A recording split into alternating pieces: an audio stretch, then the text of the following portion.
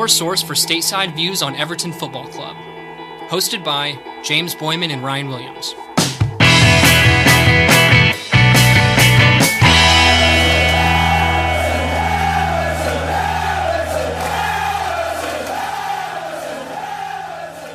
Ladies and gentlemen, welcome back to ATP. James here, joined as always by Ryan, following Everton's 2-0 victory at the Amex against Brighton and Hove Albion.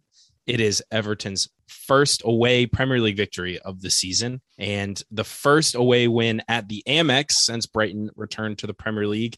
And on top of that, Everton have lost only 2 of their last 17 away Premier League matches, topped only by Manchester City, who have won 14. Everton have won 12 since the start of last year. First of all, before we get into things, we will be touching on all of the transfer news. Once the window closes, there's a lot going on right now. If you've been following, obviously, a bunch of potential outgoings, some potential rumored incomings, but we're going to wait for the dust to settle on that before we speak on it. So don't get at us and say, where's the transfer talk? There's too many rumors. It's silly season. We know it. We have been commenting on it in the Discord. So there's a lot of dialogue on there. And there's actually a lot of knowledge in that Discord too. And it's a really healthy community too. So I mean, if you want some instant analysis, a lot of people are doing research on these guys and do know a lot of these players. I'd say it's a pretty educated bunch and it's a fun bunch. So we'll try and do, if there is analysis to be done, we'll be doing it. But you know, it's in there for now, but yeah, we're going to do a whole episode when the dust settles. Yep. And the link to the Discord is invite.gg/ATP while we're on the subject. And actually, conveniently on the subject, we'll give a shout out to our 2 correct score predictions from the Discord today. We had Kansas Toffee and Chicago Joe both predict the 2-0 win, which was awesome. But Ryan, let's get into it now and go with instant match reactions. Well, before we do that, I think we need to give a little kudos to Stock for being out there by himself at a drinking establishment all day watching the game. Love to see it. That was some very funny exchanges. Yeah, I think at one point he threatened to come after me. I was like, what are you going to do? Are you going to bring all your bar buddies after me, which is about 0? So that was pretty funny. I enjoyed the diatribe today. It was good. It was good kind of banter. Yeah, my match reaction, I mean, I thought we played fantastic. I thought their chances, they had a couple here or there. They're a good team. I think they're missing a couple people. We'll get to the lineup a little bit that may have affected them, but for the most part, we looked incredibly dangerous. And, you know, they always look good in the XG, and that's great. But actually, I'd say today we passed up so many opportunities to shoot. Otherwise, we would have picked up a big number. I thought we looked dangerous and far and away the better team and deserved the win. Yeah, besides a few very short spells at the beginning of the game, and I think at the beginning of the second half, really a comprehensively dominant performance by Everton, despite the fact that we were content to concede a lot of the possession, but we created a lot of good chances, looked very direct and precise in attack, and some really solid all-around performances across basically the entire squad. So, yeah. Ryan, let's get into the lineup. Interesting, I guess, development in terms of the bench. We had a lot of players missing, and so I think when the lineup dropped, people were a little nervous about what might happen if things didn't quite go our way and Rafa needed to make a change, but we were missing Mina with a knock, supposedly. Ben Godfrey still hasn't returned. JPG with dental abscesses, supposedly missing the game. That hurts. It hurts, man. Yeah, I hope the man feels better soon. That is nasty. Doesn't sound great. Tom Davies also absent. Moise Kean, of course, impending a move to Juventus. It seems like James also missing. And we had 2 goalkeepers on the bench, including the new boy. Yeah, so maybe you were concerned about issues, but I was not concerned if a goalkeeper went down. I felt like we had adequate numbers there. Yeah, I think everyone looked at that immediately, said, oh dear Lord, Mason Holgate and Michael Keane back there together. They have not had their best moments recently. And I think on the lineup initially, you're looking at Richarlison back in kind of that 10, second striker position that Rafa has. That you love. I just don't think it's a good fit, as you know. And I thought it played out that way today, but we'll get into that. Again, when it came out, we laid out a couple keys to the match. We thought, to me, I thought it was, we'd probably set up, it looked like a 4-2-3-1 in attack. Could be a 4-4-2 for the most part, but we knew we'd probably defend in a 4-4-2 for sure. So to me, if we're doing that, the key is making sure that our 2 center mids did not leave the space behind them that they have in the first couple matches, and not allow Brighton to play between the lines. Set pieces too. We wanted to limit those, of course. Gross is pretty good on set pieces. And look, I mean, you know how Brighton are going to play. They're going to counter press us to heck. So you have to be able to release the ball quickly and get it out of there when you do win it back. Brighton's lineup was interesting. They have a lot of good young players. I feel like they're still missing a couple pieces. The couple guys out, Lamptey's obviously an important player for them, but he's been out for a bit. March, I think, is the one that has been playing on the left side. I think they're really missing kind of a left back, and they've been playing with 3 in the back and stuff. But Jacob Moder, one of my favorite young players out there, is really more of a maybe center back, defensive mid. He's a decent player, but I feel like they've got him on the wide left side. It's a little bit awkward. So, but look, they have some good players, Oh yeah. I mean, I think everyone was a little bit enamored with Yves Bissouma. Obviously he kind of dominated today, at least in Brighton's regard, but wasn't able to get super involved and didn't get a whole lot of help from his teammates. Also Neil Mopai getting linked with us earlier in the week. Supposedly Benitez is an admirer. I was not particularly impressed with him today, but he led the line for them. He shot a lot as usual, right? I mean, he does. He just doesn't score a lot of them. Yeah. And, he's difficult because he'll dive. He'll do all sorts of terrible, undermined stuff. I mean, he's a borderline dirty, cheating player. I mean, if there is one, I mean, it's all within the rules, I suppose, if you're not punished for it. But I think he's the one. And it makes him difficult to play against sometimes. To me, when they announced the lineup, Bissouma is quite good, but Lallana's not exactly a workhorse there in the middle. And so my thought is if you can suck those guys in a little bit and hit them on the counter and get our players behind their midfield running at those center halves. I mean, there's no Gibson back there that's real fleet of foot. You know what I mean? And you look at those guys, I mean, Duffy and Dunk, you knew those guys would make it difficult for Dominic Calvert-Lewin on the outlet, although I think Dom did okay. Webster is not slow as molasses, but none of those guys are fast. So my thought is, hopefully if we play the ball very quickly, we could get it through their midfield line and have our guys Gray and Richarlison hopefully running directly at them. And we saw a little bit of that, but look, you knew they were going to come out and counter press, so to me, the key for us is when they're clustering around the ball, how quickly can you move it? And I think our long passing in particular from the back was critical. If you're going to get rid of it, Rafa in the past has normally had teams designed where you knew where the outlet was. So those guys in the back, it maybe look like they're playing hoofball, but they're putting it someplace in particular, and we were a lot better in that today. Yeah, and we were given Demarai Gray a little bit more of a free roll license to roam a little bit. Definitely. Andros Townsend and Coleman partnering up on that right-hand side, locked down their left side. And, we saw the change when Alex Iwobi came on later on, but some interesting decisions by Rafa, obviously starting Richarlison more centrally and then eventually switching things up with that front three of Gray, Richarlison, and Townsend, allowing them to play fluidly, change positions, create some different matchups, which we've talked about in the past being a huge asset for us, being able to change the game without having to necessarily make a substitution. Yeah, and they attacked more down the left, which I thought was interesting.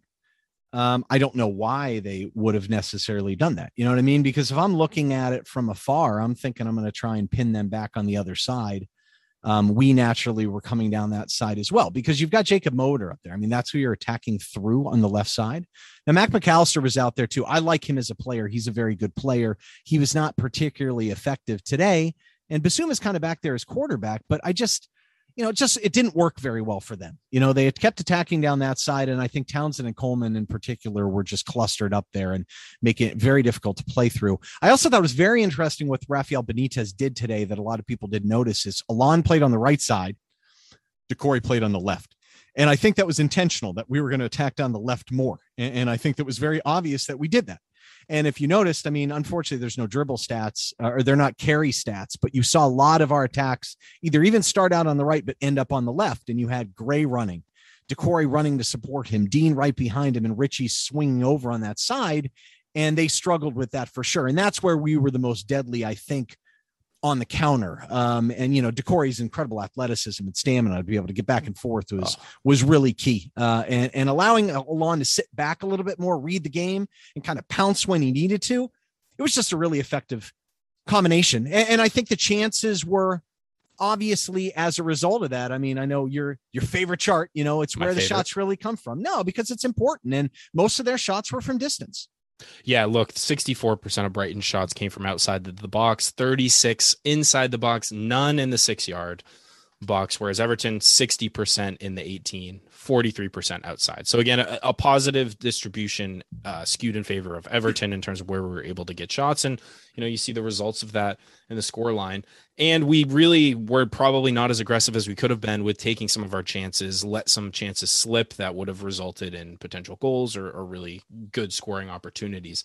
But as you said, Ryan, 49% of our attack coming down the left today versus only 34% down the right. So there was that clear intent from Everton to get and release Demarai Gray or whoever happened to be overloading on that left-hand side. Yeah, it's nice to see the team kind of grow into a little bit more what Rafael Benitez wants to do, with maybe one exception or two.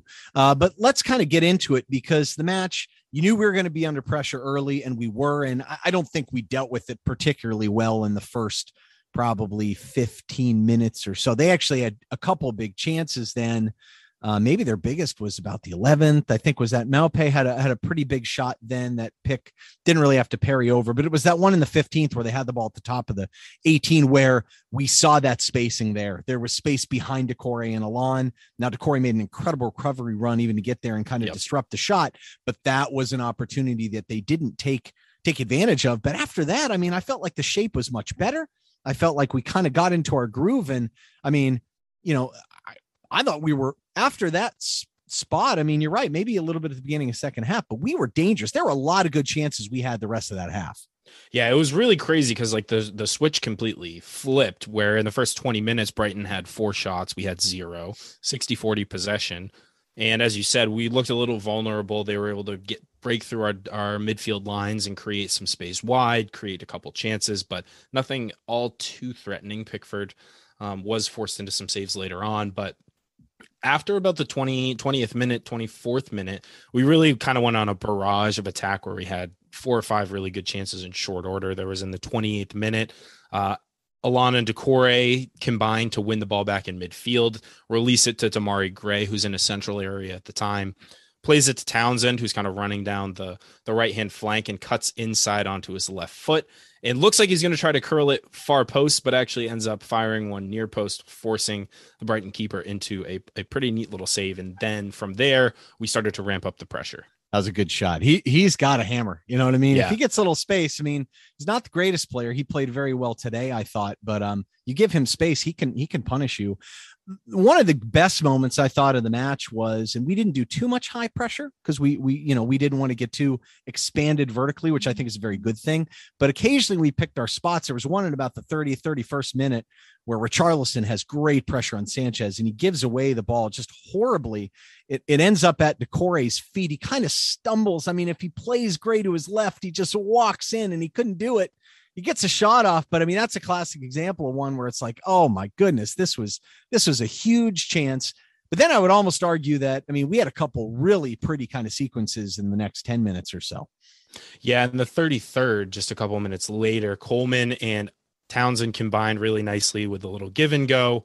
And gets a shot away. And then Richarlison ends up with another quick shot just a couple seconds later. Yeah. At that point, the pressure is really ramping. And you could feel like it felt almost like a goal was inevitable. And it turns out that it was, because in the 41st minute, Everton take the lead on the counterattack, release Demarai Gray, Townsend. And again, this is just Rafa ball, quick breaks. Yep. And he gets it to Alon. Alon plays and leads Demarai Gray exceptionally well, puts him into space, and Gray just running at the Brighton defense, nothing that they could do about it. And he takes it wide. I think he hesitates and thinks about cutting inside, but he takes it wide and creates kind of a tough angle for himself, but fires a really nice shot far post and gets a little fortunate perhaps with Sanchez not making the save there, but it is a good finish and good placement to keep it low. I feel a little bit bad for Sanchez because he laid the leg down perfectly like you're supposed to, but it almost magically skipped over it.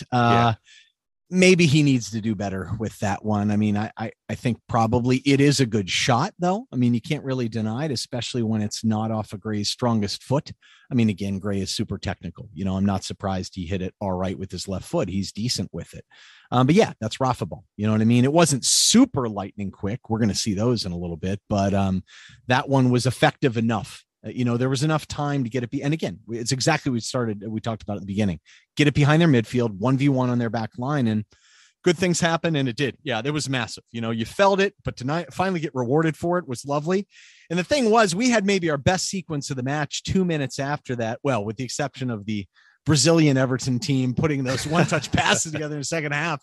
There was this lovely combination, too, that resulted in a Dominic Calvert-Lewin shot that wasn't too far off, too, in the 43rd, just 2 minutes later. I mean, that was really – and it started in the back. It was like a typical build-up play. It was like Holgate to Coleman.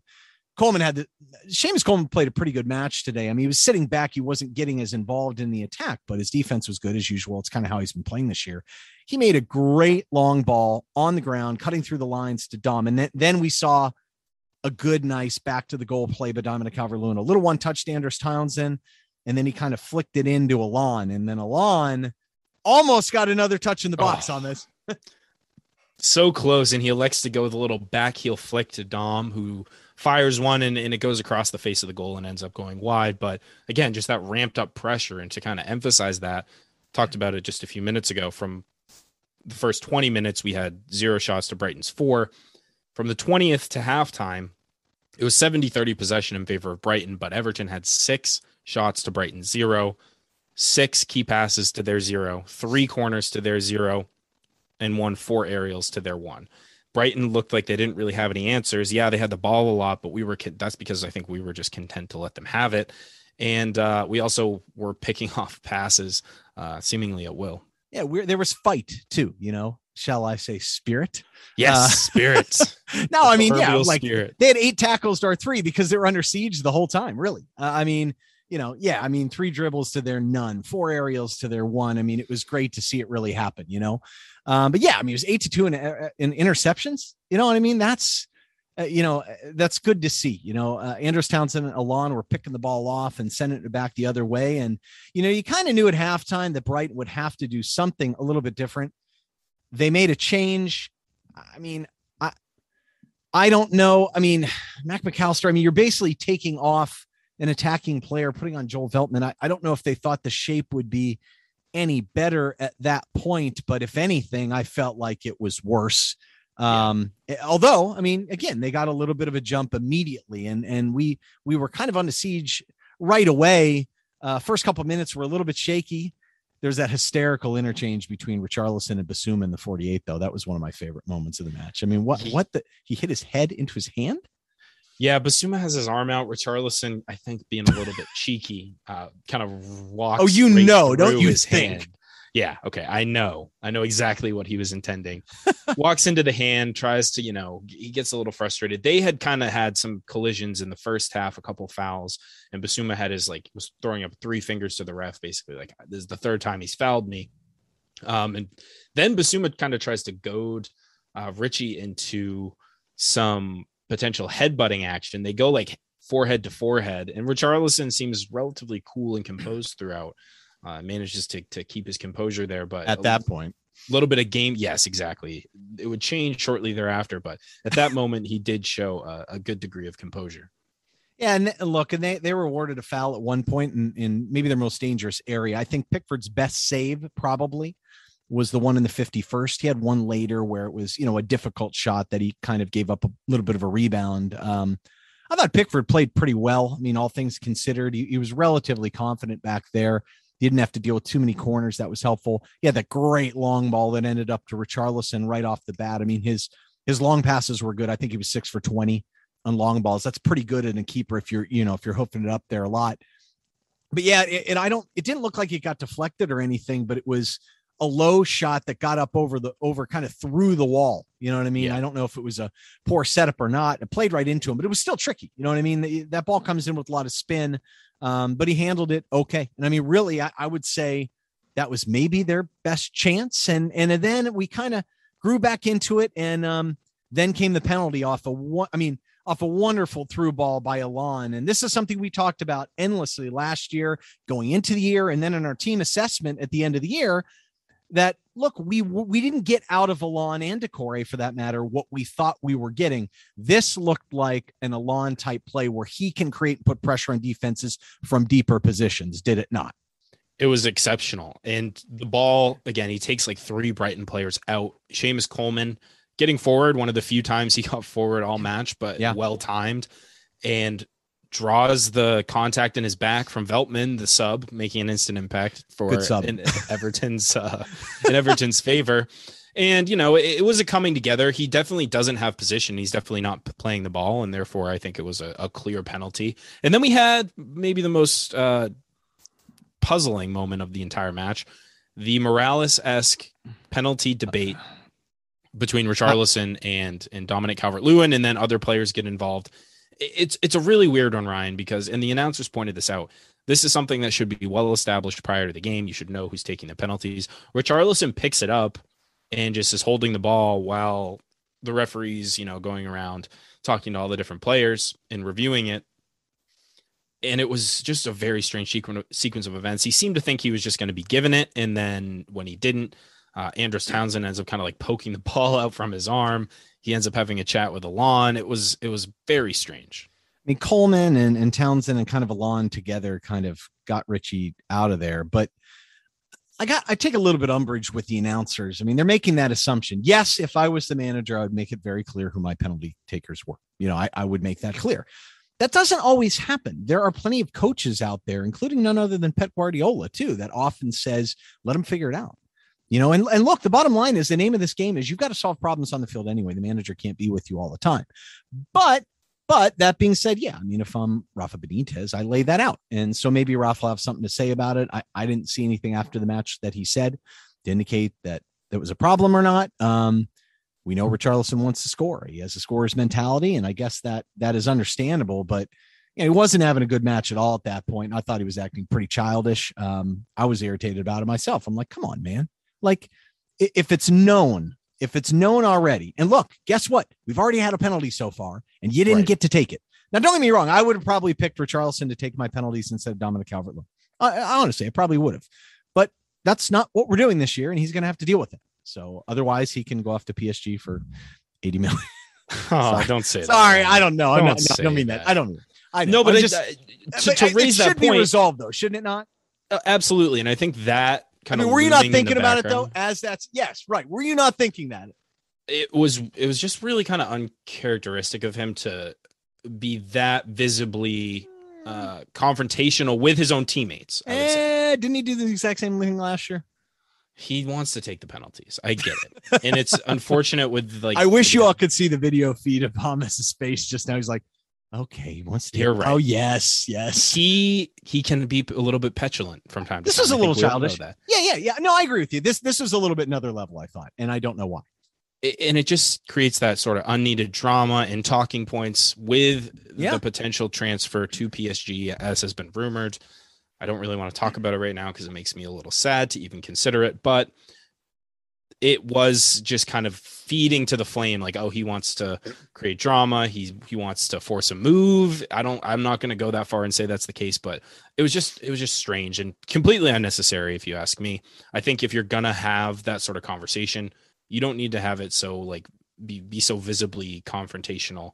And he looked very upset, but fortunately, and the announcers made a good point, even though they weren't totally spot on. It does put a lot more pressure on Dominic Calvert-Lewin than stepping up to take it. Because if he misses, it just doesn't look good all around. Fortunately, he slots it home. Again, the keeper guessed correctly, and he just powers it by. Didn't matter. So well finished. Yeah, absolutely. And the way it's kind of has that top spin on it, I mean, it would have been a really difficult save, even while guessing right.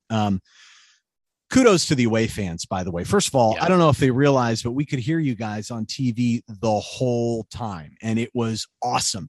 But in particular, after that, immediately cheering and singing Richarlison's song. I mean, that's the type of stuff that, you may not realize that it's hard for any one of us to kind of get into the psyche of the professional footballer like that, especially one that's such a high profile. But I mean, that has to make a difference. You know what I mean? Like I don't know. ironically enough, Richarlison got a yellow like 3 minutes later. Yeah. I couldn't figure out what he did. Did I miss it? Some people said he did it kind of after the play. I mean, what happened there? Did you see it? I don't know what it was.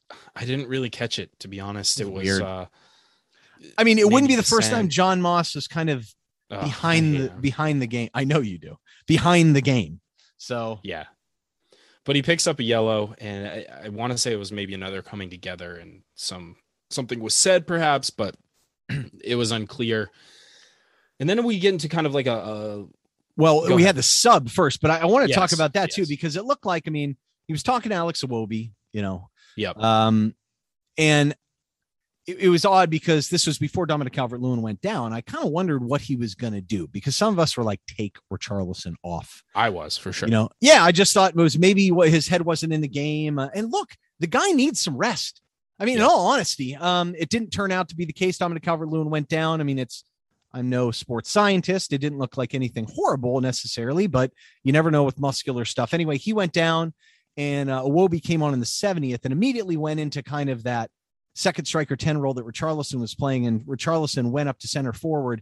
And to my way of viewing, and everyone knows that or thinks that I love Iwobi or something, but I thought it was noticeably different. Now, again, I mean, Alex has a chance to run against tired legs as well, but I mean, the directness, him picking up the ball from deep, just moving it vertically immediately out to the wings.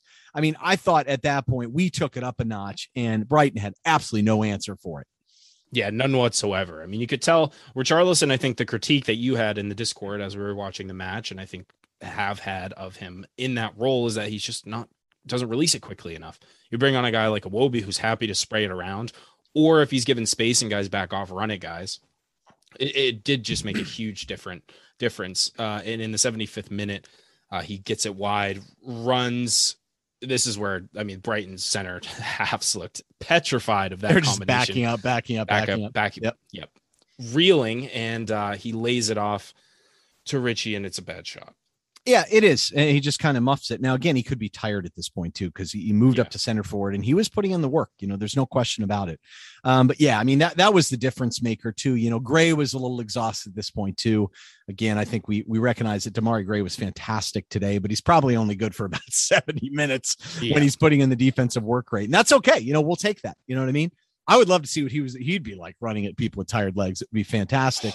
I will say this, a couple times he was a little bit meandering with the ball, but he didn't get rid of it. He didn't lose it. So I guess that's a good thing. But when he's running direct, I mean, he really is valuable, and his skill is fantastic as well too. His vision's not perfect, but I'll take everything else. But let me tell you what, in the 77th, again, we just looked so dangerous at this point. Decore got stuffed. I mean, he really should have done probably better with that one, but the whole sequence was fantastic. I mean, at Halifax, Dave had that comment too. That passage of passing that set up Gray's chance. That's the other one. This is the one where we flat out looked like, I mean, early 90s Brazil, you know what I mean? It was absolutely awesome. I actually remember seeing them play Costa Rica and Korea in the World Cup. Oh my God.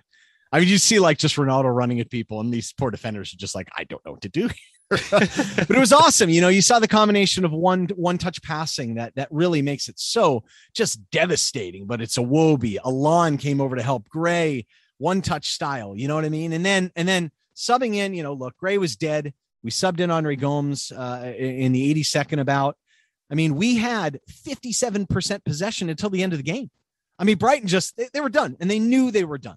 I mean, in the last 10 minutes, I felt like it was like Gomez, Iwobi, and Dean were just like messing around. I mean, Iwobi's Meg on the side. That was ridiculous. Why would you even attempt that? I mean, and then at the end, like Alon wins the tackle, by the way. That tackle in the 94th was so brutal. He was just I'm going to win this now. Get off me. Sends it to Andre, and he throws it to Iwobi. Iwobi just decides, I'm going to just dance around with the ball for the last 10 minutes. Now, he never took a shot, which is funny. It's like, shoot the ball, like you could score here. But he was like, nah, I'll just mess around with it. Then he kind of looked up the clock. He's like, oh, game's pretty much over here. And then he just dribbled out the clock. It was like a basketball game. It was awesome. It was, this is like Iwobi's bread and butter, right? The like technical, perfect. In tight space dribbling, being able to just kind of mess around, street soccer, very football much style. JJ Okocha style, Yeah, 100%. And we, like you said, in so many games in the past, Everton have really made things difficult for themselves to close out games. Today, it looked very comfortable, very composed. And the Andre sub really helped a lot with possession. Andre Gomez, 2 cameo appearances in the last couple games and has looked really positive in both. Yeah, I mean, he's not worth the bang for your buck in that role necessarily. Sure. But it's nice to see him contributing in that way.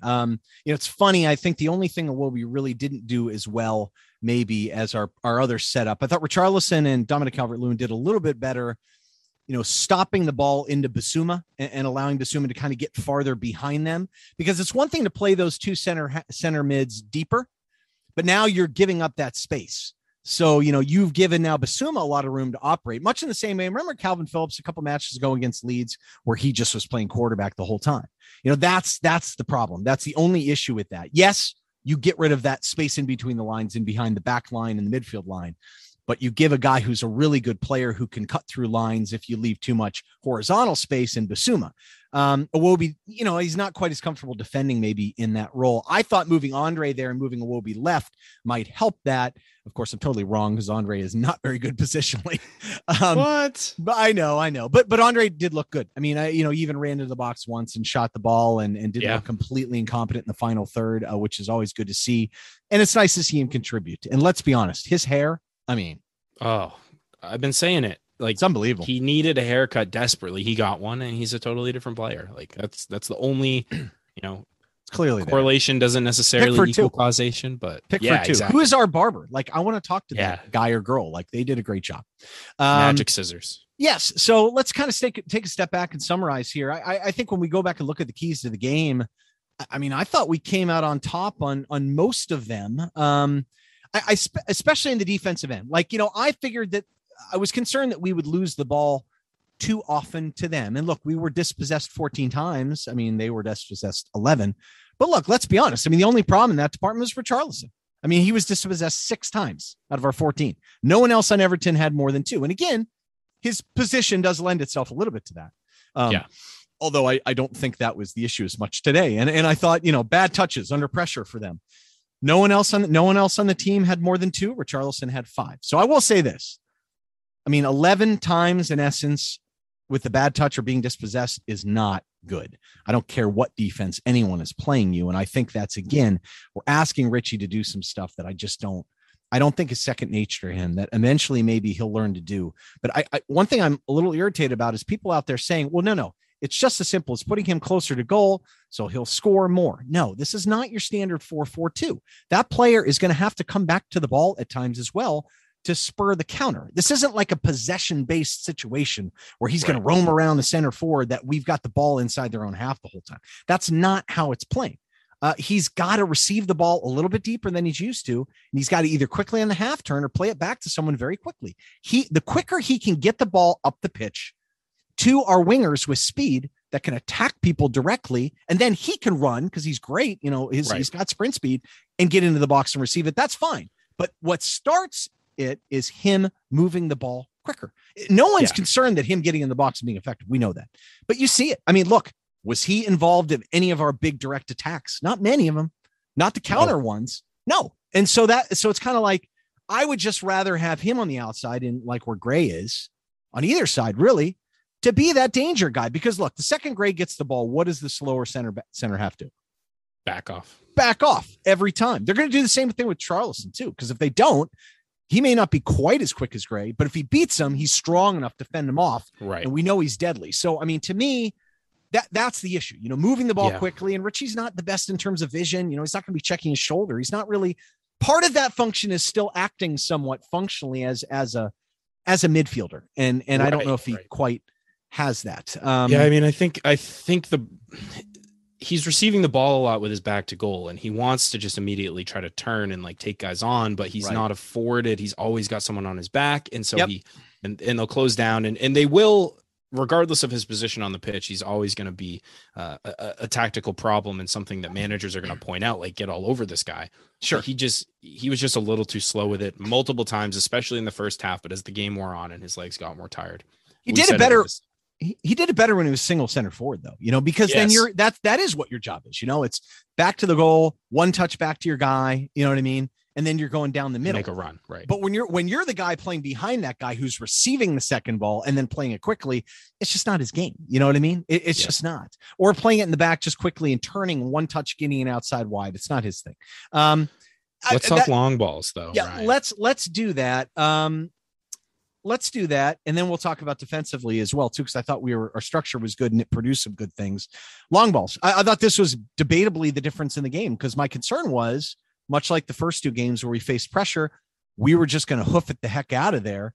We talked about Pickford 6 for 20, which I thought was okay, but the rest of the team, I mean, it's a totally different story than the last match against Leeds, was it not?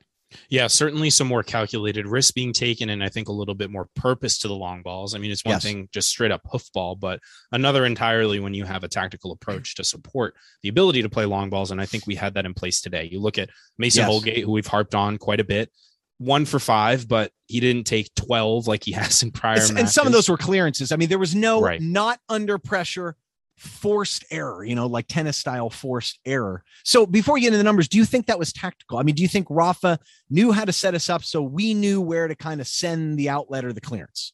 Yeah, I think I think you have to give credit to Rafa for a guy who's as detail oriented as he is. You could tell the players were looking for certain areas on the pitch to play the ball to, and that the forward players knew that that's where they should be targeting, making runs in behind. And, Holgate 1 for 5. The one he had was a sensational long ball across the pitch. Yes. I believe it was to Gray, perhaps for Richarlison, but I can't remember. But a really well struck one. Coleman, again, not really his game, the long ball, but 2 for 3. Michael Keane, know that actually probably is more his game than anyone else on the back line, besides maybe Luca Dean. He was 3 for 3. Keane was really good on the ball today when he had a chance to be on it. You know what I mean? Maybe, people are like, hoof it out of there a couple times, but his composure helped us sometimes. Yeah, too. And then, the rest of the team looked good too. Yeah, Luca Dean 1 for 2. Allen 1 for 2. Townsend, Richie, Gomez, Doucouré 4 for 4. Yeah, they were each 1 for 1. Yeah. So selective in the long ball and not just aimless. And that's 12 for 19 besides Pickford, which is a really good return when you're talking about generally very low percentage passes. I mean, what were we last? I mean, by himself, Holgate was 4 for 11. I think Keane was 7 for 17. I mean, 12 for 19 against a team that pressures like this. Outstanding. In fact, honestly, if Richarlison played a little bit better, I mean, God, we would have killed these guys. And I mean, if we were a little bit more efficient in the first half of finishing our chances, it would have been absolute murder. But I mean, you see glimpses now of wow, this can be pretty devastating against a team that wants to play like that too. That's key. I mean, this is not, right. I mean, Brighton is not setting up like Burnley. They're going to come at you and try and play and put pressure on you too. But I thought we handled it pretty darn well. And in the back too, I mean, we let them play into us after a while. I mean, I think we were 15 versus their 9 in interceptions total. I mean, Keane had 4 interceptions alone. Alon had 5. Townsend had 4. I mean, they kept trying to play into us in certain regards, and we just were like, thank you. We'll take that. We'll send it out. We'll attack you on the counter and see how you deal with it. Not really well. One thing that we did not feature too much today, and I don't think it was necessary either, which shows you kind of the tactical flexibility, is not too many crosses today. Yeah, 14 crosses, but only 2 successful. So it really wasn't a focal point. I think we were looking to get in behind quite a bit. Perhaps look, people have kind of, after the first game when we had 17 or 18, which was middle of the pack for the Premier League, by the way. I mean, it wasn't like some I mean, granted, we're not going to have as many, just in pure volume because we don't have the ball that much, but yeah, I mean, come on, but neither of our goals came from crosses. We really didn't create a ton of good chances from crosses. What we were successful at was being very direct and creating chances that way. And playing to feet and not just relying on lobbing crosses in. And even some of the corners that we took were not particularly good. Yeah. But they didn't kill us on set pieces either. We only gave up, a handful of them, which was nice because our defense still on set pieces. Scary.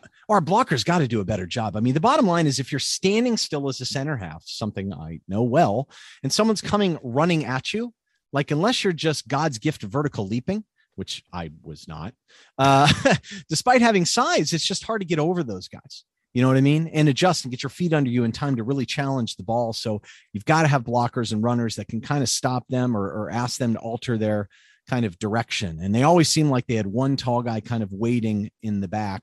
and kind of delaying their run and then going through not unimpeded, but allowing them to get enough momentum to get up in the air. And that's really, really tough to stop, I think. But yeah, I mean, 2 for 4 in crosses. I mean, it wasn't a big deal. Even with Townsend in the game, which you assume that we'd be firing crosses more so than we would normally.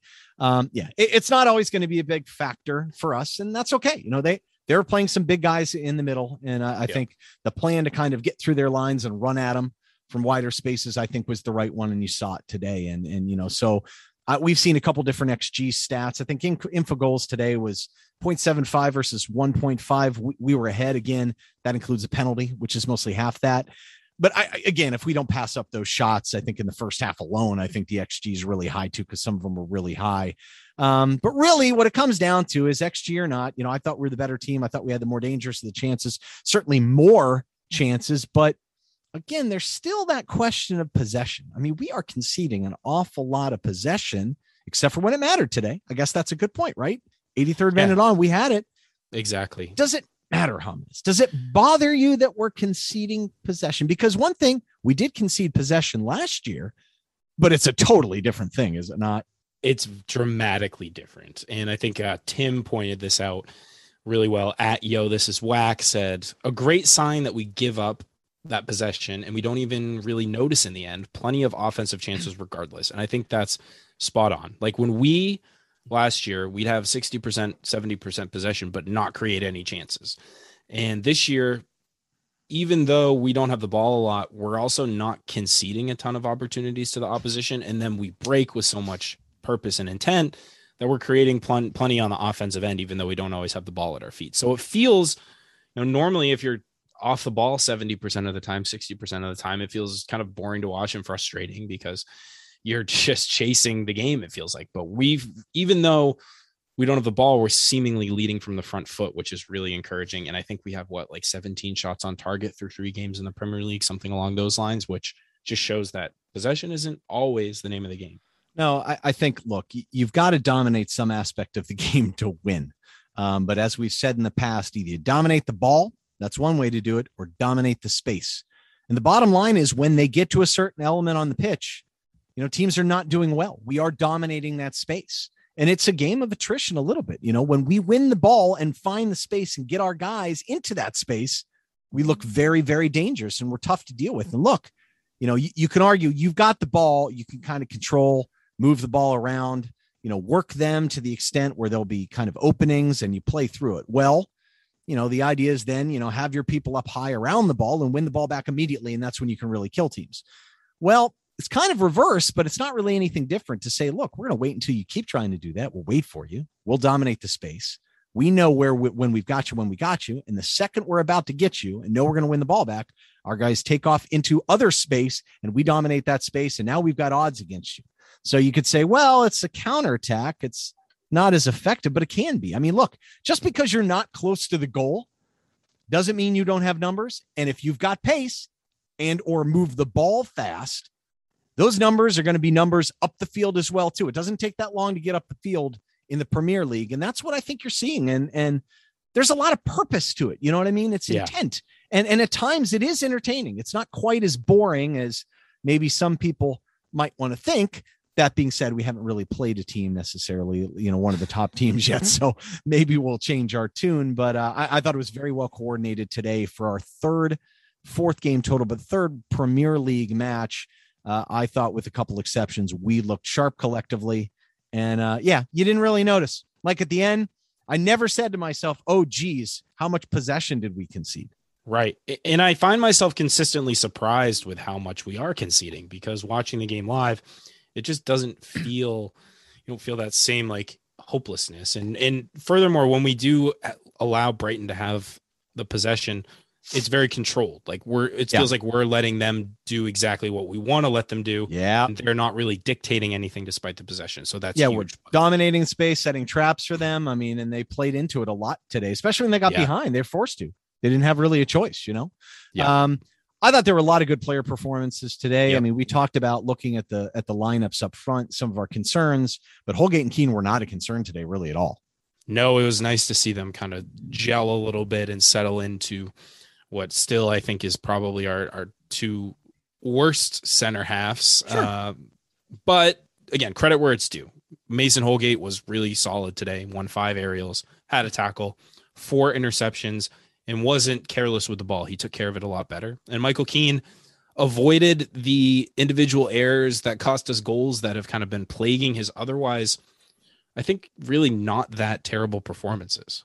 Yeah, he was sneaky good today, and it's funny when you're playing that way, you're watching it on TV. I think it would have been more apparent live, but I mean, he barely put a step back. I mean, or late in the match, he kind of jumped out of line a little bit and got a little too aggressive on one play and almost got played behind, but took care of the ball. I mean, 92.3% passing. I think that was the second highest pass percentage on the whole team. 3 for 3 in long balls, 4 tackles and 5 interceptions. 5 interceptions led the team. We already said that. Holgate too won 5 aerials. I mean, that's for him, that's pretty impressive. And 4 interceptions. Again, I think he was just more risk averse, and he was containing players. He didn't feel the need to go after them so aggressively. And one thing that helps too is having a guy like Decore. Well, first of all, having a guy like Alon, who maybe wasn't as expansive positionally today as he had been, because he doesn't need to be. He can still damage players and teams from a little farther back. But I think beyond that, I think having Decore, knowing he can fly back, and all you need to do is kind of slow them down a little bit. He'll recover. And some of the other guys recover because they're committed to playing defense, makes a big difference. I thought. Casey Griffin had a good comment at C_Griff314. Made a couple comments. What stood out was how good nearly every player with. I can't argue that. And his second line is, may not be man of the match, but shout out to Holgate for taking charge at the back. I mean, I totally agree. I think he got that wrong. And I think at Luke J. Wilcox, he said kind of the same thing. He brought up Alon, but honorable mention to Keane for not having a mistake, which leads to the goal. And because I think everyone was concerned about that going forward. Now, again, both Casey Griffin said man of the match, Alon. Luke Wilcox said Alon. It would be hard to ignore the numbers that the wee man put in today. A little bit maligned in some of the first performances this year. But he was awesome today. Well, I mean, we talked about him maybe not quite being up to speed just yet in prior matches, but I think today we saw the absolute best of Alon, what he truly can offer. And Statman Dave lays it all out for us in a tweet.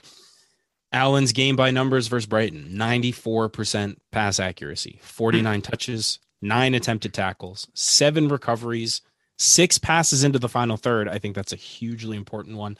Yes. 5 tackles, created 3 chances, 2 clearances, and gets the assist on top of it all. Yeah, I mean, the 3 chances created, he had 3 key passes, which led the team. You know how many key passes he had all of last year in 24 matches? 17. Yeah, and he's got 5 and 3 this year. And at Napoli, it was the same thing. It was 34 one year, 34 one year, 29. And that's from playing a deeper role. You know what I mean? He would often play as the deepest mid, in front of like Ruiz and some other guys. So, I mean, Sarri ball was a little different when he was there. But the point is, that's more what we thought we were getting from Alon. 17 in 24 matches is not good enough. But I mean, we see it now. And the way we're playing, he seems to have adapted, at least with the ball, better. Defensive shape wise, he's going to have to be a little more conservative, and him and Decore are going to figure out some chemistry. They're going to have to. I thought Alon was awesome. Yeah, I forgot he got the assist basically for Gray. I mean, it was kind of that's why assist is such a dumb stat. But he also plays the ball into Coleman for winning the penalty as well. True that. But yeah, so ultimately, yeah, it's funny he doesn't get an assist for that. I thought you did, but anyway, Decore, his partner in crime. I mean, he led the team in 52 touches, took care of the ball again, 86.4% passing. He had 2 shots, 1 shot on target. Okay, probably should have scored 1 today, but He had a key pass, a tackle, a clearance. He was never dispossessed today, even though we had 52 touches and was under pressure a lot. He had 2 bad touches, but that's it. I mean, God, if we had carry stats and just distance run, I mean, I swear to God, he made some lung busting runs in the second half. I don't know how you could tell he was a little tired because his feet weren't quite there at times. Yeah. How does he do? I mean, it's unbelievable, man. I don't know how many times we've asked that question on this show, but it never ceases to amaze, because he gets, I think, his second shot of the match around the top of the 18. And then like 10 seconds later, he's already sprinting back to, it's incredible, prevent Brighton from being able to counter. the ground he covers is such a tremendous asset for us. And even though he may at times, he and Alon both get a little too expansive going forward, you know that he has he's never going to like dog it back. He's always going to hustle back to get in position and support the defense. Just so important to the way we want to play. And it's great to see both of them able to get involved selectively in the offensive third.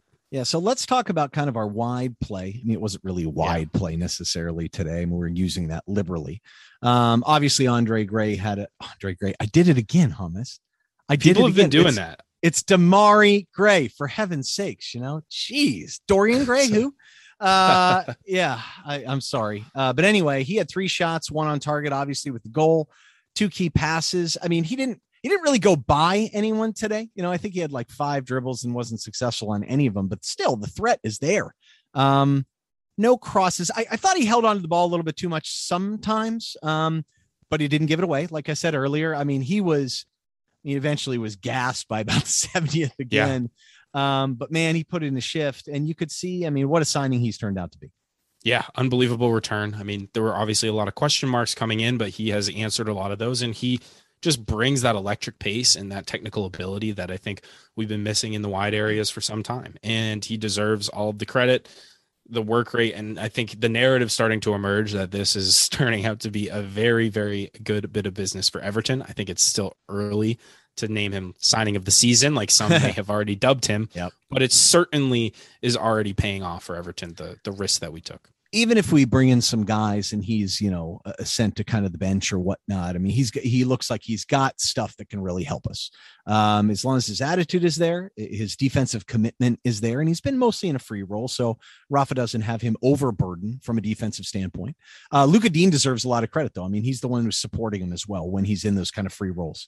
And Dean's going back and forth pretty well, I think, even if he's not quite as involved in the attack as he has been.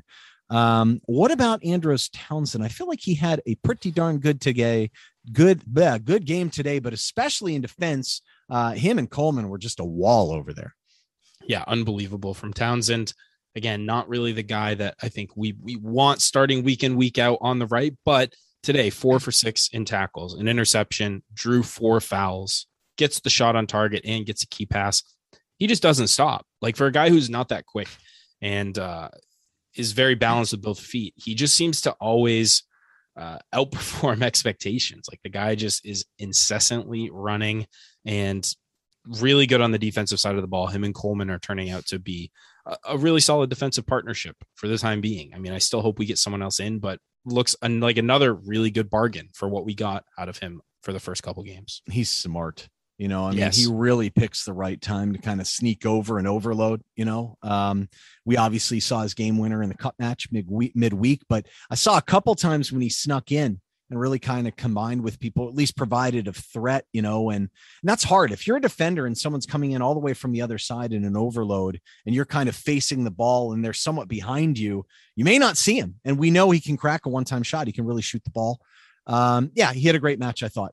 Very good match. Certainly the commitment was there on defense. And good leadership to talk to Richarlison as well, to try to calm him down a little bit. And I think that's something that also he brings to the table. He does. I mean, you see him in his videos, shaking hands with everyone, really being vocal. And he just seems like he's like a mature guy. He has a really interesting story where he talks about gambling addictions and some other kind of very interesting things. And he's very well spoken and mature about those things too. And look, we've said, we're not against signing older players as long as they aren't expensive. I still think Gray and Townsend, I think at the end of the window, we're going to look and say, maybe we've got a few too many kind of in wide spaces. But look, you can have injuries. Some of these guys can't play forever. Let's hope we make some deep cup runs. But I mean, Townsend's played well enough to this point based on expectations. I only really saw one big concern today, and I'm not really sure what to make of it. We already pounded on Richarlison for his 6 dispossessions of 5 bad touches. He had some good touches. You know what I mean? I can't say. I mean, he had 2 shots. He had a key pass. He was fouled twice. He put in the shift defensively like he normally does, 2 clearances, 2 block shots. He helped on set pieces. His pass rate was the worst on the team besides Pickford, though. I watched this. The first half in particular when he was receiving the ball a little deeper, and you just saw it. I don't get it. I know at one point he kind of flipped him over to the left and dropped Gray in the middle, and I don't know if that was just off a set piece. Where do we go from here with Richarlison? Do we still keep kind of pushing him into that role, or I mean, what do you think's going to happen? I really think that depending on what business we get done, he may end up out on the right. It's hard to say, but I think we can say after this last couple match experiment, and even I guess last 3 matches, he needs to Rafa needs to coach him up and change how he's performing in that 10 role, second striker role, or we just need to get him in a better area where he can be more dangerous. I think you're right in that with Gray, with Townsend, it becomes complicated because I think you have to push guys out of position potentially to make Richarlison fit, but that's something we've kind of dealt with, the excessive number of left wingers we've had at our disposal for the last few years. There's always going to be guys left out. There's no question he's still one of our most talented players and a huge asset. I mean, for all we know, he could be gone in a couple of days, but it seems like Rafa Benitez has gone on record saying we have no intention to sell him. Hopefully he scores a lot of goals for us. I still think, as we talked about last episode, his best position is wide left. I think that's where I'd like to see him, but there's, I think, a lot of question marks, and he hasn't really been totally at his best for the last couple matches. I think it's kind of interesting that Gray playing left today had to finish with his left when he's somewhat right-footed. I can't help but think if this is how it ends, and these are the only guys we have, I think Gray on the right might probably be a little better than Richarlison on the right. I'd rather have Richie on the left personally. I just feel like Gray can, if it makes him a little more one-dimensional where he's just firing crosses into the 6, I think that's okay. But look, you know what? Honestly, if Dominic Calvert-Lewin goes down, Richarlison's starting center forward, no question to me. I think Iwobi's better suited for that role, that kind of second striker role, depending on setups. Against a team that maybe sits back like a Burnley or something where he might have a little more time on the ball, maybe Richie's okay. You know what I mean? I think the one thing that is worth saying, I mean, these are all teams that tend to press, counter press, Leeds, Southampton, Brighton. Yeah. So they're not the best team. If we know he's going to have an issue adjusting, provided he knows what he needs to do, he could get better and grow into it. But I also don't want to develop a guy to play differently when I already know he can be successful in one way to go and then go to PSG next summer. I mean, what the heck sense does that make? So I think it will depend on what happens in the window. But yeah, I mean, if we get someone who's clearly a left-sided player, then what? I don't know. Yeah. I think it's very interesting. And look, I'll say it. I mean, the name that's been tossed around there, Luis Diaz, he's very similar as a player. There aren't many players that play like Richarlison. He's kind of a unique player. So we'll see what's going to happen. But we got to get him playing better, but he is giving a lot for the team. And the bottom line is that like many players, how many players have we taken in and put them maybe in the wrong role and they haven't succeeded, or the right role and they have succeeded? A lot. There's been a lot of guys that we have probably not got the best out of and have gone on. And I think it fuels these narratives amongst fans where like, this guy's terrible, he's horrible. And then they leave and they're really good somewhere else. And people are like, why was he so bad for us? No, they've improved. They've improved, James. Yeah. They've gotten much better. Clearly the coach is better. They're coaching him up. He didn't have this before. I just think you have to take into consideration how the players are being utilized, and we haven't utilized certain players all that well, including just not even getting them outright on the pitch at all. So like the club and the management bear some of the, I think, responsibility for getting the best out of players. It's not all on, oh, he's terrible, he's not performing well, it's all his fault. You got to set guys up for success. And we haven't done that all that well for certain players in the last few years, but we've seen it, with guys like Alex Iwobi this year, finally being used where he can be most effective. And the narrative has very quickly changed. Now, I still think we're probably getting a little bit carried away because it's only 3 games into the Premier League season. And we have played, as you rightly pointed out, a lot of very similar tactic style teams. Once we get into players, teams that want to sit back, or teams that are just frankly better at pressing or counter pressing, that'll prove to be a real test. But I think the signs so far from the Benitez tenure have been really, really encouraging, I think, for everyone, considering all the question marks that we had going in. Yeah, and I like the roles they're putting other people in, like Damari Gray, David Gray, Macy Gray, whatever his name is, Dorian Gray. Gray. Right, whatever. Anyway, from Canton, Ohio. The only point I'm trying to make there is he's in a position where he's playing more of a free role. He doesn't quite have the defensive responsibilities that he needs, or that he maybe is not the strongest with, and he's having success as a result. And I think Alex Iwobi, the same thing. I mean, do we think suddenly Alex Iwobi has learned how to play football? No, it's a better suit for him. Decore, why is he suddenly coming alive? Because he's taking the ball and moving it forward very quickly and fast. He loves that. He wants to get up the field. You saw it last year. He's like, let's go. What are we doing? And I think you're getting more of that. You see more movement and more purpose in front of him. Alon's going to be more effective. So I think other than Richarlison, a lot of other people are being used in better situations, but it affects everyone. Like Luka Dean is maybe not as key element of the offense right now than he has been in the past. That's okay.